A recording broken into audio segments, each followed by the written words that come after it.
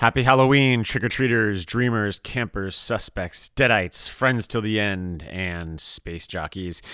It's Michael Myers Rothman. What you're about to hear is a clip from our latest installment of The Rental, which sees your Halloweenies hopping aboard the Pork Chop Express to discuss, you guessed it, John Carpenter's Big Trouble in Little China. Yeah, this is a big one.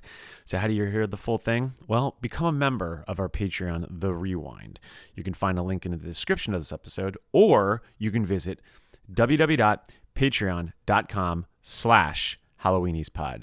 Hope to see you there so we can give you one more scare. I will say this too. In the screenplay, Jack is definitely more capable in the screenplay. Like, he does actually get involved in the action more successfully. He's definitely dumbed down and funnier in the film. There's way more one-liners in the movie. And this is the thing. He is more set up as the hero in the screenplay than we get on the screen. I think Russell really changed that character a lot. So I can see, like, reading the script now, because whenever I hear this, some of these I'm like, what? Why would they think that? But I will say, having read it, it makes a little bit more sense because it's a little less goofy than we get. If this movie played it straight, like the original script would have entailed, it doesn't work. Yeah. It works because of all the subversions that Russell brings to it and Carpenter ended up bringing to it, I think. Oh, yeah. So I think that was a huge thing that actually has ended up making this film a classic, because otherwise, it would have been too bland. Mm-hmm. And I'm trying to think of like alternate casting choices. I do have one. Okay. I think this actually would have worked. Okay. And it would have been another Carpenter reteam. Jeff Bridges. Yeah. I think Jeff Bridges could have done a version of this. Well, yeah, because we've seen, like, he can, at this time, had he done a lot of comedy at this time? I mean, clearly since then he has, but.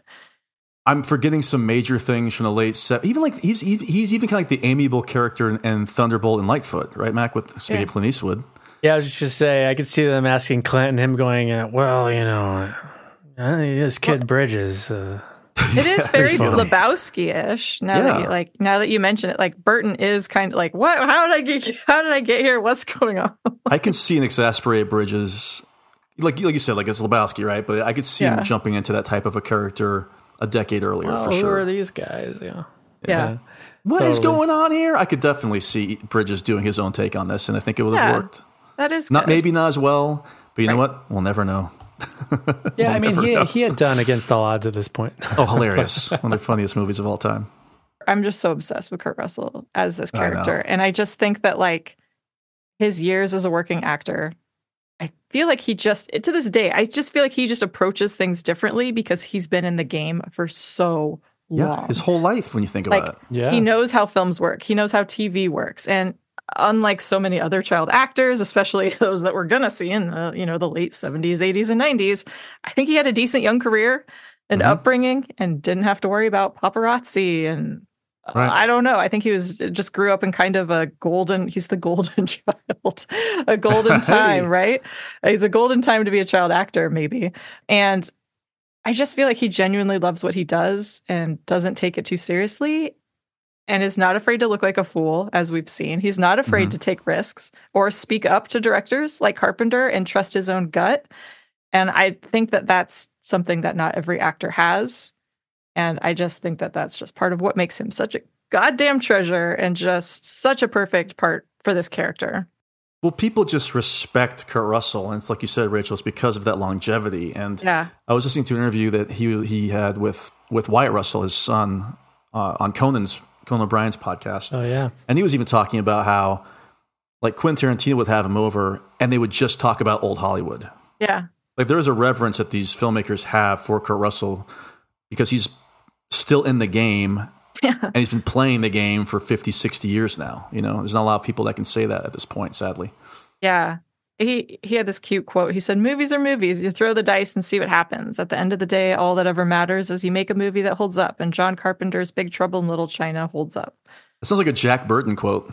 Jack Burton here. Let me tell you, movies are movies. Sometimes you roll the dice. John Carpenter's a good filmmaker. I think that really is it for him. Like, he just doesn't take it too seriously. He's like, some are hits, some are not. I don't know. I think it's good. I'm doing fine. I'm married to Goldie Hawn, or I'm with Goldie Hawn. We're doing with fine. Goldie Hawn. Don't even have to marry her. It's all good. Also, of course, we know that Carpenter had a lot to do with his character too. I think that he and Russell were kind of the ones who came up with the idea that he's not the hero of the story. No. He is more the sidekick. And Carpenter says, Jack Burton is a guy who's a sidekick, but doesn't know it. He's an idiot blowhard. He's an American fool in a world that he doesn't understand. This is the genius of the movie. Yeah. Right. That you might not pick up on when you're a kid. This is why it has aged so well too, because it had to be this. And he said, rather than try to make it look like our American Caucasian lead knew what he was doing with martial arts, we just went ahead and made him an idiot. And think about it. I mean, I picked up something this time I don't think I picked up initially. Mm-hmm. When they're in the alleyway and they have that huge shootout that's happening outside the truck, he literally brings a knife to a gunfight. Oh, yeah. I mean, he is truly a fool, and he's truly out of his element. Mm-hmm. He gets like the platitudes, like the big hero talk of like, I was born ready. Oh, yeah. And there's no follow through. Oh, yeah. When he first fires the machine gun and he can't believe he's fired a gun, period. Uh-huh. And I forgot his name. The maitre d' looks at him and goes, "You've never plugged anybody before?" He's like, Eddie. Yeah. Like, but you know, he's never played the hero before. He's an absolute blowhard, like Carpenter said. And that's stuff like it's written in this. I feel like there's so much of that's in the script that's very serious, but then you just know how it's delivered, and it's like, oh, that was good. That was smart. Yeah, like when he shoots up and then the bricks knock him out. That was his idea. That was great. Russell's idea. That is not. Oh my gosh, I should have flagged it. But yeah, that whole scene at the end, the final thing where they go in, like it's described, like he's going in and he's punching these guys and beating people up and he's like very capable. And it's so funny to like compare that to what we get. Yeah. Because it's exact opposite. It's like when Bilbo takes a nap at the end of the Hobbit novel. Yeah. And like the actual fight goes on. Yes. He wakes up and it's just about over. Yeah. I had a quote from Carpenter. I think it was from the commentary. He said, "The studio was worried that the white guy was stupid." He said, "That's the way it works." Yeah, that's the point. This dumb white guy thinks he's the hero, stumbles in, does absolutely nothing, and then thinks he saved the day and stumbles out into the night. And this movie would not age as well. Again, if he was the true all-out white savior of the movie. Yes. Ridiculous. Murder in America is a true crime podcast that covers stories from all 50 states, including stories of mass shootings, serial killers, and lesser-known murders. Do you find yourself doing more research after listening to a true crime show? Well, Courtney and I used to do the same thing, and that's why we created Murder in America. Our podcast dives deep into each case. Our storytelling will make you feel like you're right there within the case with us, watching it all play out, and we do not shy away from the graphic details. If you're a fan of true crime, then listen to Murder in America on Spotify now.